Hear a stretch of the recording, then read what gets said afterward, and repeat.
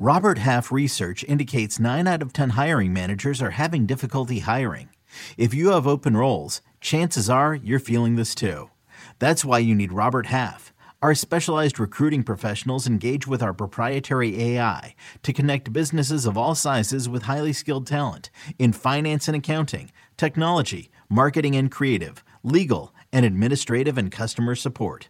At Robert Half, we know talent. Visit roberthalf.com today.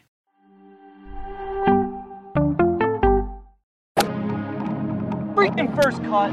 Golly.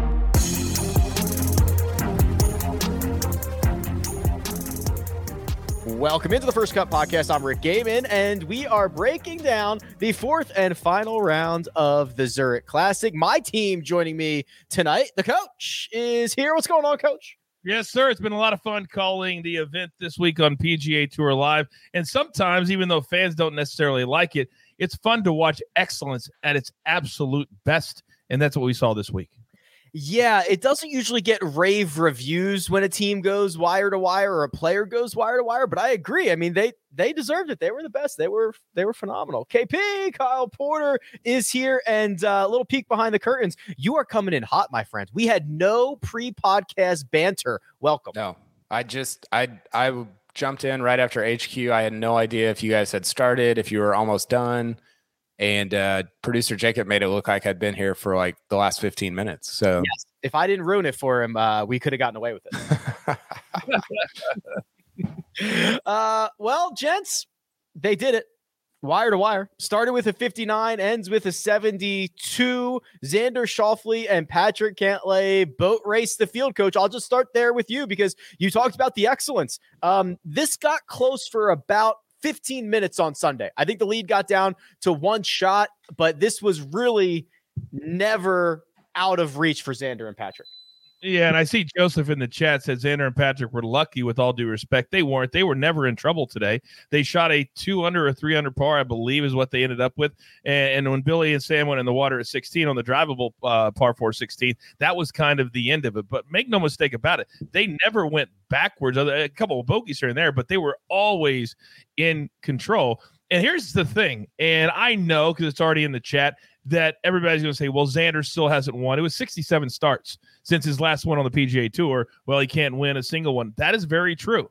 We gave Ryan Palmer all the credit this week for how he picks partners. Well, maybe we should give Xander a little bit of credit too, because he went after the hottest player in the world outside of Scottie Scheffler the last year, and that, of course, is Patrick Cantlay. He loses in a playoff last week, and I believe he becomes the first player, KP, in the history of the PGA Tour, if I have this correct, to lose in a playoff and then win the next week on tour. And I'll give them a lot of credit. They played great. And Xander gave Patrick all the credit. He goes, he kept me calm. I haven't been here in a while. He admitted it. And I thought Patrick Cantlay was the key to them winning this week. I think that stat, it has happened. It hasn't happened very often. Okay. I think DJ did it a few years ago. Is that right, Rick? 2020, he lost in a playoff at the BMW Championship. He won the Tour Championship. That's the last time it happened. As you mentioned, KP, it does not happen often. Okay. Yeah, I think that so we do this thing when we watch golf that a lot of people just tune in to Sunday. And so Sunday becomes this sort of narrative for the entire week. And sometimes that's fine. Sometimes it fits, right? I think that even something like what we saw from Scottie Scheffler at the Masters, what you saw on Sunday was kind of an extension for the most part of what you saw throughout the week, which was steadiness, taking care of the par fives, forget the 4-putt at the end there. But what you saw on Sunday from Cantlay and Schauffele was actually a deviation from what you saw the rest of the week. They shot 72 on Sunday, but that's all they needed to shoot. Right. Like that was the whole point of shooting 59, 68, 60 over the first 54 holes. And my big takeaway, well, two things. One, I think going to wire to wire in this event is really impressive. Like, I think it's impressive no matter when it happens, but especially in this event that gets really weird and volatile early on. It's just kind of like you see a ton of movement. And when you go wire to wire by shooting 59 to the end, I think that's big time.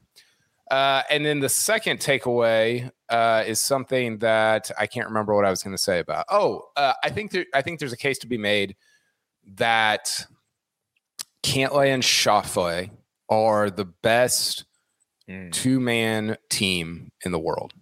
I don't know that that's true. I agree. But I think there's a legit case to be made based on what they did at the President's Cup, what they did at the Ryder Cup, what they did at this event last year, and what they did at this event this year.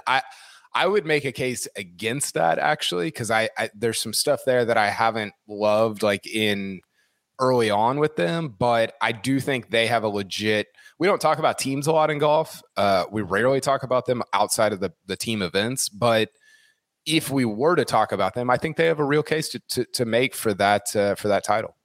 And I thought it was really cool. And we don't talk about this a lot too, the behind the scenes type of stuff, but they gave credit to what, KP?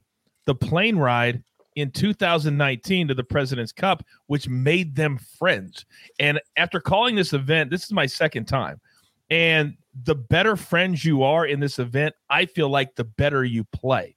Look at Bubba and Harold Varner today. They were just shucking it up for 4 rounds. Xander and Patrick are best friends. And when you're best friends, then you don't have to apologize. You don't have to worry about it. You know, after the event's over, you're still going to roll on down the road.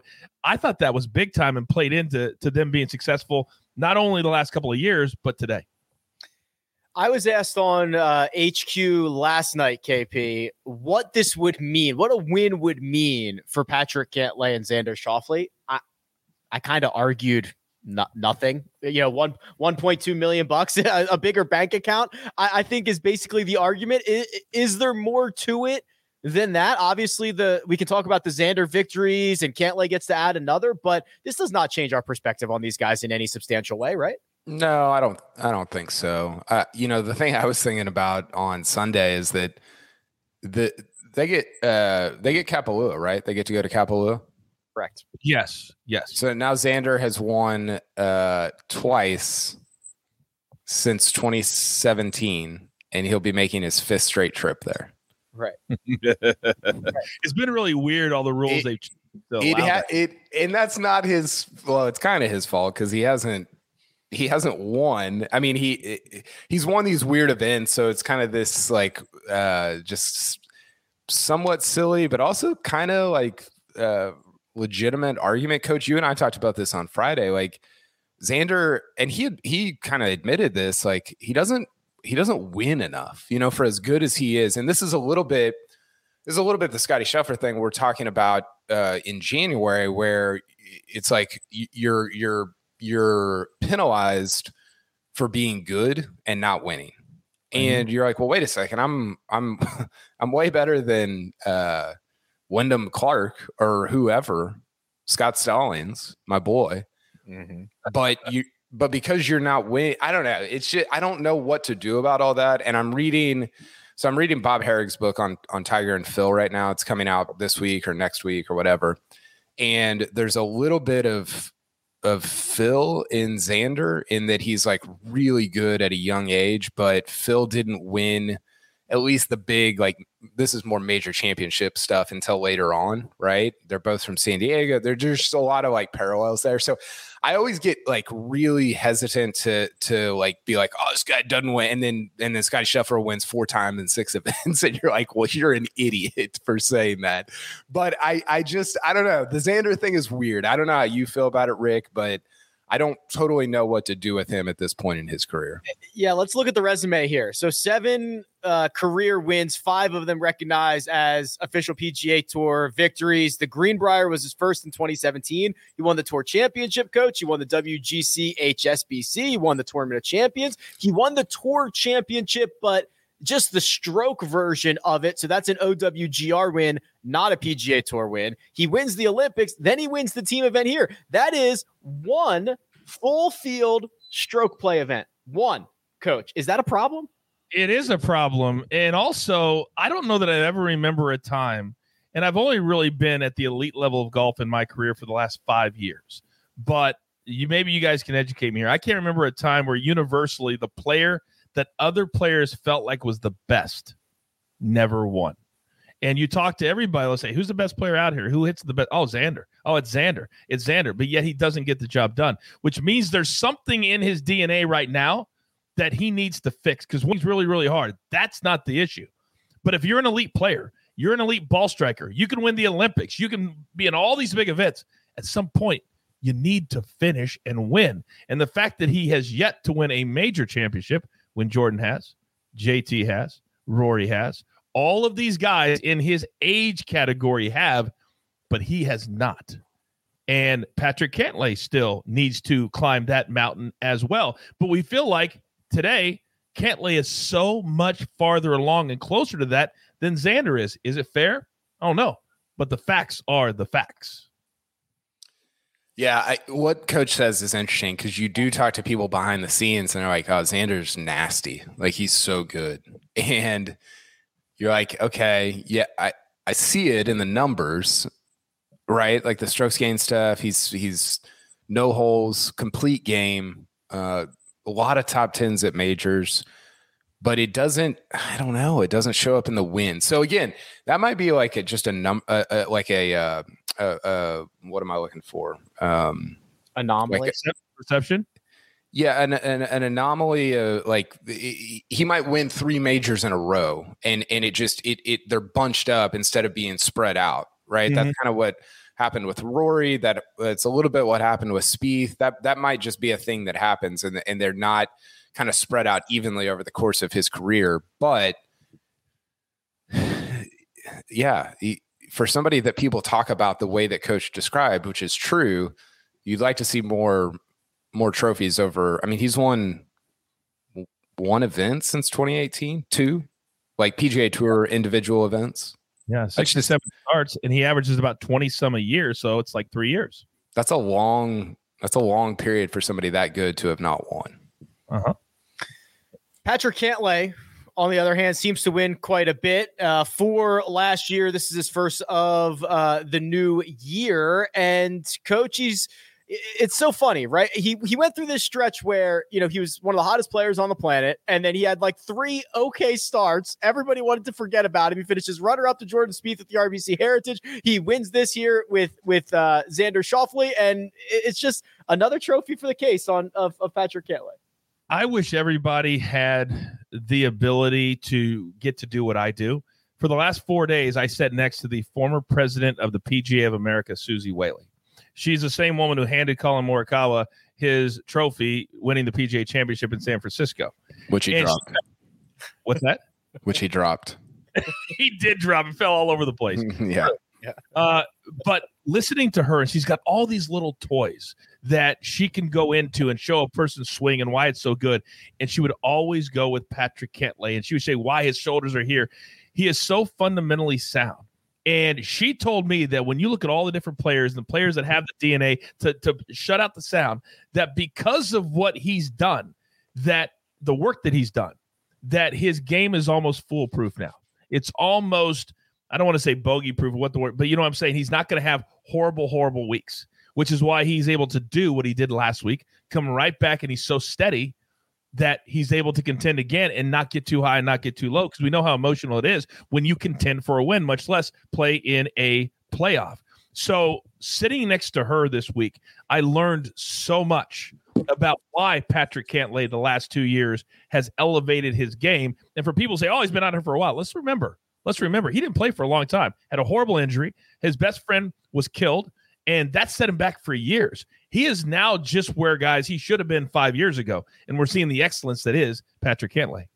Well, it's interesting, KP, because that injury, that back injury that he had, he still, I don't want to say deals with it every single day, but he is such a creature of habit. He gets, 3 hours before his tee time. If it's 6:30 in the morning, he's up at 3:30, going through the routine, making sure he does like the same exact thing every single day, which I don't think gets, I don't know. He's just kind of this silent assassin who goes about his business.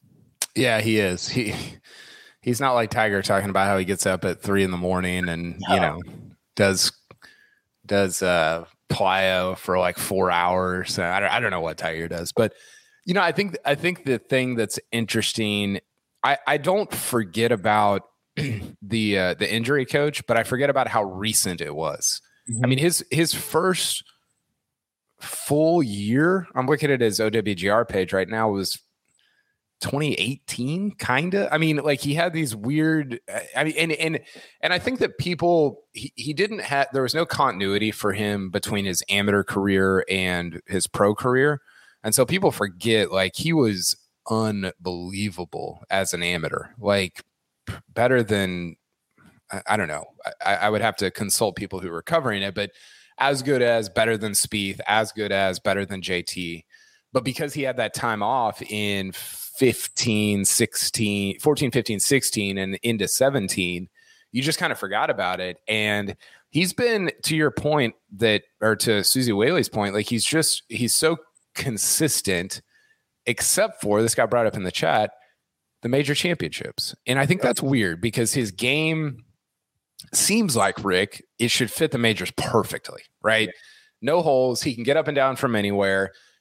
He flushes it from with his irons. Like it doesn't, to me, it has to be at least a little bit mental at the major championships, because the game that I'm watching where he's playing at TPC Louisiana, he starts the year with 7 straight top 10s, whatever the number was, or he had 7 top 10s in a row on the PGA Tour. That game is major championship, like should be contending all the time. And yet he hasn't. And I don't know how to reconcile that, Rick. It doesn't make a lot of sense because you're right. He's got the short game. He's won the Memorial twice. He can do tough condition. He can do a lot of different things. And coach, he's 2 for 20 in terms of top 10s at major championships. A couple of years ago, I asked Kyle, I said, when would you start getting concerned that Jon Rahm hasn't won a major? And he said his 20th major. And sure enough, Jon Rahm, of course, won his 20th major. That was at Torrey Pines. Well, we're at 20 for Patrick Cantlay. Level of concern about his major championship results. A little bit. And I was thinking about this, and I want you guys to tell me if you think, because you know me, I'm a throw things against the wall type of guy. And you remember what Jack Nicklaus said about majors and what Tiger bought into about majors, which is why he never played the week before. He's like, you have to prepare differently for a major championship than you do for a regular tour stop, which is why Jack famously said that at most majors, you can get rid of half the field because they just can't handle it. They can't handle what major pressures are. Maybe that's what Patrick Cantlay is. I don't know. But is he preparing differently for the majors like perhaps a Brooks Koepka does, who has an incredible major record? I don't know that. But maybe Patrick and his team, because we know in the FedEx Cup, he was making everything from everywhere, so the pressure should not get to him because he's playing for $15 million. But a major championship is not about the money. Yeah, it's a big check, but it's about the prestige of calling yourself a major champion. I wonder what his preparation is for a major championship as opposed to a regular event. Well, and it's weird that, you know, if you told me Billy Horschel doesn't play great at major championships based on his like emotional state, I'd be like, yeah, the dude's like really high strung, and I could see him like getting stressed out and melting down in a major championship. Yeah, which to be fair is like it hasn't, it's kind of been the case. But with Cantlay, you're like, I don't. It doesn't add up. Like it to me, his major resume is one of the ones that I understand the least. Like, it makes no sense. I don't get it. I look at it and I'm like, I don't understand why I only remember him even being at the only one that I remember is the 2019 Masters, which he led with like 2.5 hours to go before everybody had played the par fives on the second 9. So that to me is, and I just said this on HQ, like that has to be the next step for him. Otherwise, I think that you have to start saying like, that becomes a real, like a question and an issue when he gets brought into the press center at majors if he doesn't start contending at them soon. And I will clarify, 17 of those major championships as a professional, 3 as an amateur. Coach, looking at the leaderboard, your eyes might pop out of your head because 29 under par was the winning score. They shattered the tournament scoring record and basically were already there through 3 rounds yesterday. We heard kind of all week long, Hurricane Ida coming through might have taken the teeth out of a lot of TPC Louisiana. There was a lot of trees that were knocked down and had to be cleaned up. This was, or at least the third round, Saturday's round was the lowest field scoring average in the 4-ball format in tournament history. I mean, it was just a birdie bonanza out there.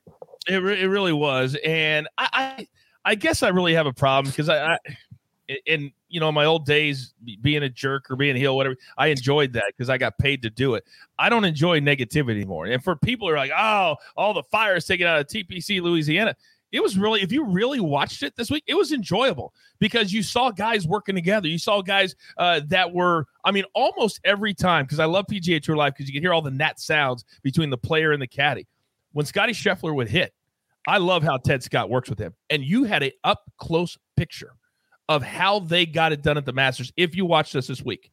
Because every time Scotty Scheffler would hit the ball, every time, he'd be like, are we good? Is Ryan Palmer good? We good? Like, he needed that reassurance. And so, to me, that's what I took out of this week. And the fact that all these players are working well together, they started feeding off of each other, and they really started going, well, plus it was hot, and the wind wasn't blowing. And a lot of courses, if the wind's not blowing, that's their only defense. So, to me, I really, really enjoyed it. I had no issues with the low scores. I don't want it every single week, but this week I had no issues with it. Yeah, and that it is a valid point, KP. First of all, 2 of the rounds are best ball. You're going to get low scores no matter what. But there are a lot of things on a golf course that are out of the golf course's control, whether the wind is up, whether you got rain in the month leading up to the event. I'm sure if you ask the course superintendent, I don't think 29 under was the target winning score, but I don't really care either way. Somebody's going to have to win. Yeah, listen, like you can't go to Marion or Wingfoot every week. Like you got to play the event somewhere. And even if you go to those places, if you have best ball, the scores are going to be silly. So it's hard to, I guess what I'm saying is it's hard to take stock of a course when half the event is best ball. I think that actually begs the question, should the event, should the format be something other than best ball? I saw Joel Beal threw out, it should be worst ball, which would be so sick. Wow. It should be a reverse scramble, which is you have to take the worst shot, which would be awesome. That is, they would like what would be objectively worse? You couldn't let them decide what the worst shot is. Yeah, right? That's true. Somebody 40 yards closer, but in the rough, or 40 yards back in the fairway. What's worse? Yeah, that's a great point. I don't know how you would do that, but courses, it is what it is. It's a TPC PGA Tour course. It's fine. It's not going to be Augusta National. It's hard. I think it can be difficult to go from, in these. Golf is weird in that it's every other sport. The biggest events are at the end of the year, and so it all kind of builds to that, right? And golf intersperses its biggest events. And so you go from like, oh, Augusta National, like fast and firm. You've got all these crazy shots and fun pitches and all this stuff. And then you go to Harbortown last week and TPC Louisiana this week. And it doesn't do those courses any favors to be coming off of Augusta National and see what we saw at that golf course. And then to be going to Southern Hills in a few weeks. So that's hard. I feel like it's an event. Sometimes we say this about match play that should be more fun than it is. And maybe it's just because it was a little bit of a blowout on the weekend, or some of the top teams weren't in it, or I don't know. But for as cool, as much as I like team play and as much as I like that aspect, that kind of the different nature of than 72 holes of stroke play, it just seems like there's not as much pop as maybe there could be. And I'm not totally sure what the reason for that is. I want to see true alternate shot all 4 days. So if a guy taps in for birdie, next guy has to hit. That would be an interesting change. That would be an interesting change. I'm with KP though. I think you could have 4 different scenarios over the course of 4 different days. Maybe one is best ball, one is alternate shot, maybe one is whatever. But I think if you're going to get creative, because they've really embraced, you saw the crowds out there, they're freaking huge. They weren't like that when Brian Stewart won in 2016. Trust me on that. But you could get a little creative. I think the players would buy into it because they love coming here. You saw 5 of the top 10 players in the world decide to play this week. John Rahm not being one of those because he's going to play next week in Mexico.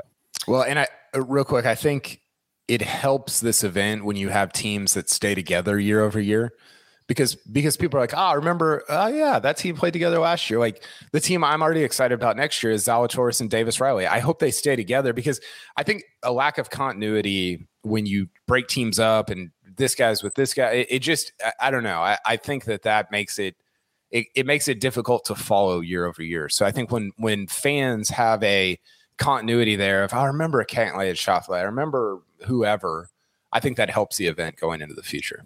You got to sign a 3-year deal with your partner. That would be sick. Jay Haas or Bill Haas might be in trouble. Yeah. Gentlemen, I want to get to some other notables. We'll talk about our best bets, our one and done. But first, we're going to take a quick break and hear a word from our partners. Baseball has begun, which means you need to listen to Fantasy Baseball Today in 5, part of the CBS Sports Podcast Network. Join Scott White, Chris Towers, and me, Frank Samfel, every Monday through Saturday as we deliver all of your fantasy baseball needs in just 5 minutes. We'll break down the biggest performers, news, and prospects who could make an impact this season. Make sure to download and follow on Apple Podcasts, Spotify, the Odyssey app, and everywhere else podcasts are found. And we're back. Gentlemen, it felt like a runaway wire-to-wire victory from Xander Schauffele, Patrick Cantlay, 29 under par, breaking the tournament scoring record. But, Coach, just 2 shots back, Sam Burns and Billy Horschel. And I'm looking through their scorecards. They bogeyed number 17 3 different times this week, the same hole. They'd like a couple of those back right about now. Man, every time I saw a bogey on a 4-ball day, I was like, what in the world happened to that particular team? And you didn't see too many in contention that would do that. Now, here's the deal. Today's bogey at 17 killed them, but that wasn't what cost them ultimately a chance. It was going for the green, which was the right play by Sam Burns and going in the water and then having to drop and getting up and down for par. But they had a really cool nugget on the broadcast about Billy Horschel, something he said earlier this week, that he goes, I am who I am when it comes to being competitive, right? He goes, I wish that I could be like Scotty Scheffler. I wish I could be like some of these guys that you can't tell if they're playing good or if they're playing bad. But because of how Billy Horschel is, it's why I think he's elevated himself, even though we don't talk about him in the elite of the elite. But he's a top 15 player in the world. That's how he plays. He wins, and he wins consistently. In this event, he has won before. So I really thought that the intensity on one side with the intensity of Sam Burns was going to make for a terrific pair. We were right. And to KP's point, I would be shocked if we see these two play in this event and not play with each other for an extended period of time. I mean, they tied the tournament scoring record and got smoked. I mean, they only lost by 2, but it didn't feel that close coming home. I actually thought their performance on Sunday was pretty awesome. I mean, the card doesn't necessarily show it because they had to go for the green on 16, and then it's kind of over. You're checked out a little bit of it on 17 and 18, but they, combined with Cantlay and Schauffele not shooting 67, it really made, it made Sunday afternoon a lot more competitive or close or tight than I think we thought it would be going into Sunday morning. What'd you think about that drop on 16, KP? Sorry. Well, I agree with Dylan Deshay of golf.com. Like PGA Tour drops are must-see television, right? They are now. It was a bad drop. I'm just going to say it was a bad drop.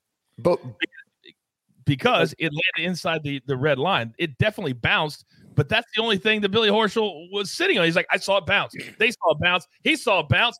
Hell, that person over there. We did. But there's about 4 feet between the line and the water. And that's where it bounced. So they got a ball to get that drop. There was not a definitive angle, but Coach, if you made me bet $10,000 on it, I'm taking the it never crossed side of the action on that one. I'm a little scared to say that publicly because we know Billy Horschel is not scared to come out and say something to somebody. Well, and in his defense, I mean, he saw it bounce. He's got the angle, all that good stuff. But I just think if we had an angle of every single thing, I think we would have seen that ball did not cross the red line. There has to be, I mean, we can put cameras in pylons. We have to be able to measure there has to be a way to figure that out without just relying on somebody saying they saw something bounce from 300 yards away, right?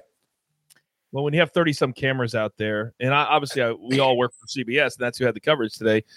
To me, if you have water, there's a lot of water. Wouldn't it make sense to put little cameras right along that line? So if there's ever an issue, you could go to that camera, just like you'd have a camera in a base or a pylon in the NFL. So I completely agree, even especially on a drivable par 4 where you know that left side is probably going to come into play. Even having a camera on the other side of the water would give us that angle. But KP, it kind of does open up a can of worms. Like, how much should the coverage play into this? This is kind of the whole normal sport idea where some guys are always on camera, some are never on camera. Billy Horschel is staring directly in the camera saying, do we have that on television? Which, like, for 90% of the field, can't even ask for that. And they're getting kind of a different it's such a fascinating concept in our sport. It totally is. You know what it reminded me of, Rick? The Victor drop? Yes. In the first round of the Players last year, right? 2021. Yeah. On 11, he hits it. I don't know if you remember this, Coach, but he hits it. He goes for it on 11, the par 5, and it crosses, but nobody sees it cross. And so he's trying to play it safe. So he's going to go back on the other side of the water. And then finally somebody on the Every Shot or what's their Every Shot Live? Is that what it's called? I get that confused with the Masters. No, they do show every lot. One of the streams shows Every Shot. We call it like Every Shot. I don't even know what we label it. I work. So. Yeah. Whatever it is. Finally showed that it had crossed and his original where he was going to drop was correct. But it's such an imbalance of like it doesn't protect the entire field. It tilts it toward who's on and I actually thought that Hovland, when it was Every Shot Live or whatever it's called, it kind of highlighted that the fact that we don't have that every week, and you do have it for the leaders or PGA Tour Live or whatever, and it's just such a strange thing that doesn't happen in any other sport, right? Like even in tennis, like when you're on a lesser court, you still have like, or maybe do they have like the Hawkeye thing on lesser courts, like in Wimbledon and everything? Yeah. The VAR review thing. It's on every court. Yes. So golf is and I guess it makes sense because it's like the most spacious in terms of like square footage. It's the most difficult to literally cover with cameras or whatever, but it does. And I don't know that there's a great solution to it, but it does highlight the fact that it's such a weird, bizarre thing that I don't know what the solution is. Yeah, I don't either. So we'll see if somebody can figure it out. Coach, maybe the biggest surprise of the week, the South Africans, Brandon Grace, Garrick Higo, finished T4 in contention for the vast majority of this event. Leading into the week, these two had struggled. Neither of them had a top 20 finish in the calendar year. This marks the first for both of them. And when I talked to Mark on Saturday night, he just kind of reiterated this really is a team event. And if you can kind of get a good, comfy pairing, Brandon Grace playing the savvy vet in that group, it can really carry a couple of guys who have really struggled with their game.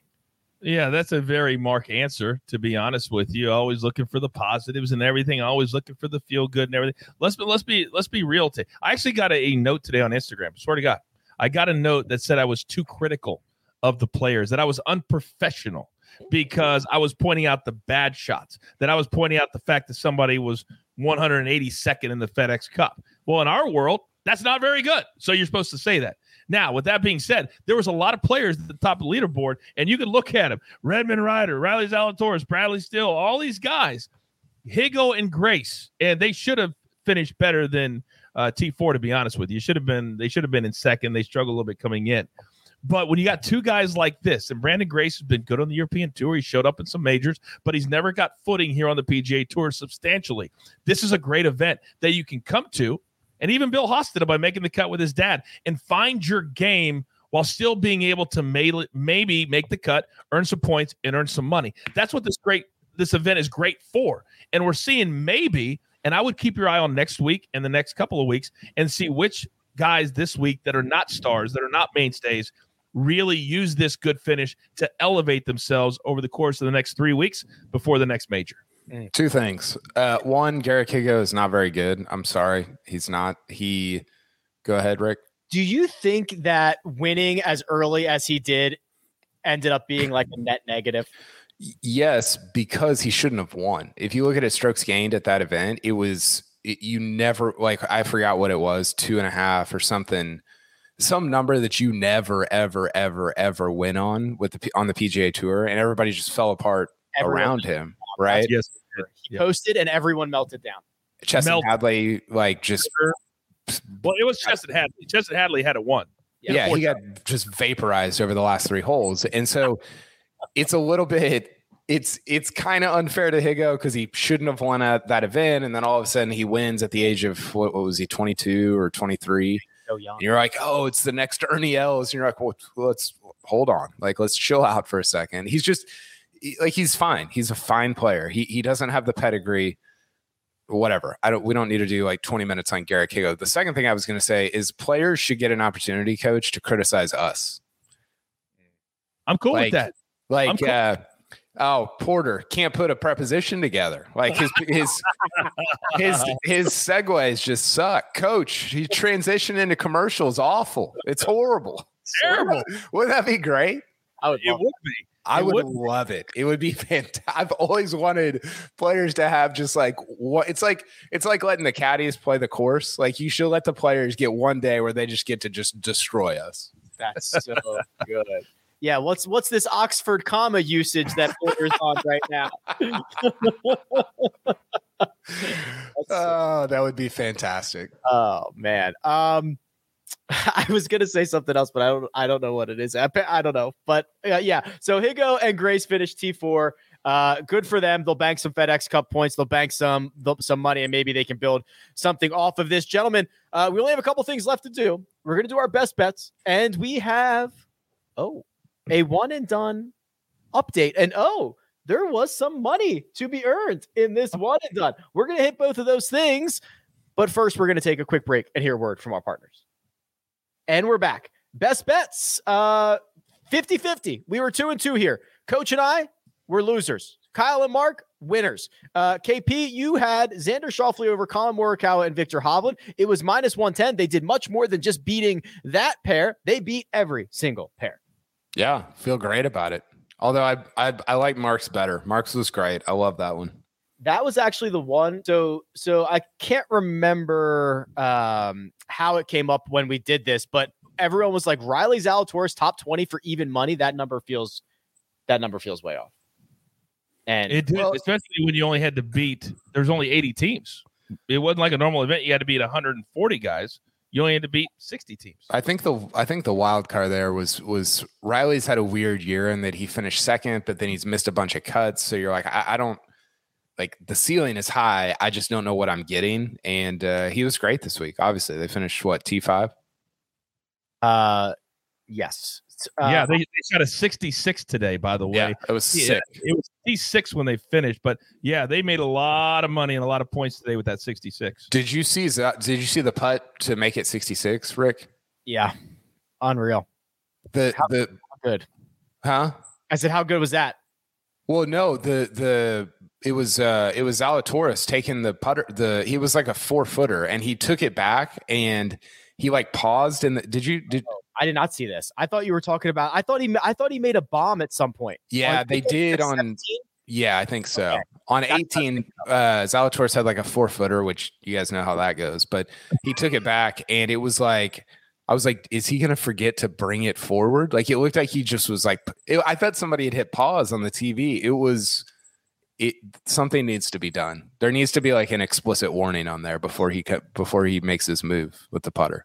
I would have thought my stream was buffering if I saw that. The same warning needs to be when Victor Hovland's pitching the ball too, I might add. Yeah. Oh, my goodness. There was, yeah. We'll get it figured out. The one that I had lost by a shot, Cam Smith, Mark Leishman over Scheffler and Palmer. That was one stroke. Coach, this stinks. You had Joaquin Niemann and Mito Pereira over Max Homa, Taylor Gooch. We never really got to see that one resolved because Mito and Joaquin bounced and withdrew after round one. Yeah, I mean, I feel bad, but at least it was my best bet, and I didn't have. I mean, if I would have had them in my one and done this week, that would have really sucked. It really would. But at least I did, and I don't think anybody else did either. That's at the top of the leaderboard. But if I did, I think I would have really been a little angrier than I am right now. Well, one guy did have him. His name's Jacob. Jacob, show the one and done standings. Oh, I didn't know that. Oh, okay. Tough. So here we go. Sia and the fans, womp, womp, womp, $0 for Sergio Garcia and Tommy Fleetwood. Kyle, along with Greg, the big winners, $489,000 thanks to Horschel and Burns. KP, you are putting distance between Sia. You are 1.1 million behind me. You're getting some respectable results right about that. The problem is I don't have any top 15 guys left. I think they were my two last top 15 guys. What did you say, KP? Did you say if I don't get a payday with these two, I'm toast? I'm quitting is probably what I said. I did realize I have DJ, Brooks, and Spieth left, and I think those are going to be my major picks. So I've got a path forward. It's just not a very good one. And keep in mind we have individual payouts too. I mean, Spieth might win the Open by like 10, so I should get bonus points for that. Yeah. Hey, Rick, do you mind if I say something directly to the fans? It only takes 10 seconds. Please. Because this is the second week now where I've directed to the fans and said, listen to me. I work for the PGA Tour. I see these guys every week. Do not take Garcia and Fleetwood this week. And nobody wants to listen to me, Rick. So maybe after another big fat donut, they'll listen to me next week. But I'm tired of them getting zeros or nothing because they won't listen to me. There you go. You heard it straight from Coach. He knows. Zero. Thank you. KP, you've earned 1.2 million over your last three, so heading in the right direction, my friend. I mean, it couldn't get much worse. Yeah, you couldn't go in the other. You couldn't continue going the other direction. You were already at rock bottom. I had Shane Lowry, Ian Poulter, 69,803. Coach, you got 191,000 from Varner and Watson because of Jacob's zero. You are very much closing the gap on him. So you're in third and you are 100 grand behind Jacob in second, 500,000 behind Mark at the top. I'll be honest with you. I feel like winning this much money with these two guys is the same as what Kyle won with Horschel and Burns. Yeah, I agree. Right? I mean, in order to win this whole thing, you've got to have weeks where you're not having top 20 guys. And if you can get $191,000 out of Varner and Watson right now, I'm going to take it every single time. And by the way, can I just say this too, Rick, that people in the chat, people on Twitter, on social media called me an idiot for picking these two. You're an idiot. That's what everybody called me. 191 grand. Not so much an idiot now. Now you're a rich idiot. So that works. Yeah. There you go. Mark, I think Mark should be shaking in his boots a little bit here. So he's got 48,000 from Max Homa and Taylor Gooch. 15 events since the turn of the calendar. Mark has earned a total of 1.3 million. That's what Kyle's got in the last 3 weeks. So this front-running effort that Mark has put on, it has not quite been as successful as I think he would have hoped it was. Mark feels like Norman at the 96 Masters. Like he's just holding on for dear life. Trying to get in the clubhouse? Yeah, like he has a 6-stroke lead, and instead of playing 18 on Sunday, we're playing like 54, and he's in trouble. This is not good. Hey, Rick, by the way, as I expected, people are coming at me. JetBlue Amigo said 191 grand. Wow, what a score, Coach. You're a one-and-done legend. Thank you for the I think that was not sarcasm. That was just a compliment. Thank you very much, JetBlue Amigo. That's a compliment for sure. I can't imagine somebody with that avatar displaying sarcasm. If for those not watching on YouTube, it appears to be a cat in a sombrero. Is that what I see? Yes. Okay. Yes. Got it. Very good. Savage. It's really like it hasn't appeared this way throughout the year, but really the top, if you take me and Sia out of it, the top 6 is pretty tight, right? Mm-hmm. Like it's pretty close. Yeah. It's going to be a fun second half. There's no doubt about it. I agree. Everybody 1.9 million. Jacob, can you investigate? Did Greg really pick Mark Leishman back-to-back weeks, Arnold Palmer Invitational, and the Players? Can we investigate? Wow. Is that real? Wow. Do we know? He couldn't have done that. I'll investigate. I don't think that's true. Wait, who said that? Who's purporting that? In the It might spreadsheet. just be in the spreadsheet. The numbers are probably right, but the name might be wrong. We'll check the tape. We'll check the tape. Thank you. Can you adjust some of my numbers in there too? I can't do that. While we're also checking the tape on Greg, I'm going to launch a bipartisan committee to investigate what Mito Pereira was doing on Thursday evening. But this keeps coming up. What is your evidence? What are we talking about here? Just the non-disclosure the PGA Tour has for injuries.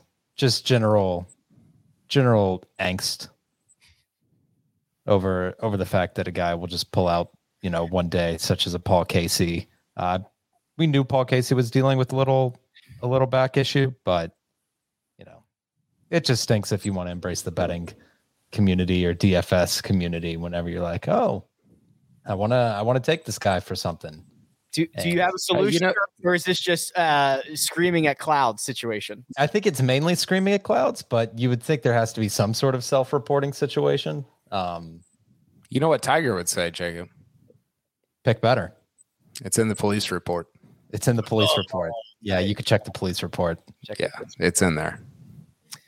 Anything else, gentlemen, before we get out of here? We're headed to Mexico next week. Not literally, the Players are. I actually am literally headed to Mexico next week. Are you really?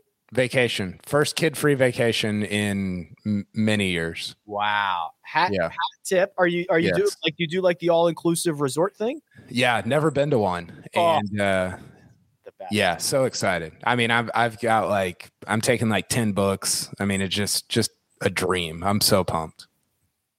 I love it. It's going to be great. It's going to be great for you. You guys don't have to listen to my takes for 6 days. It's going to be fantastic for everyone wins. Can you take Mark with you? It's all inclusive. Bring a friend. That's so good. Yeah, we'll end on that one. Gentlemen, we're headed to Mexico next week. John Rahm is in the field. We'll be back with the DFS preview on Monday, mega preview pod on Tuesday, round by round recaps after each and every round. But for now, big thanks to producer Jacob, does all the hard work behind the scenes. That right there is the coach. You can find him on Twitter at the Coach Rules. Kyle Porter, enjoy the vacation. Can be found at Kyle Porter CBS. And you can find me at Rick Run Good. This has been The First Cut, and we'll catch you next time.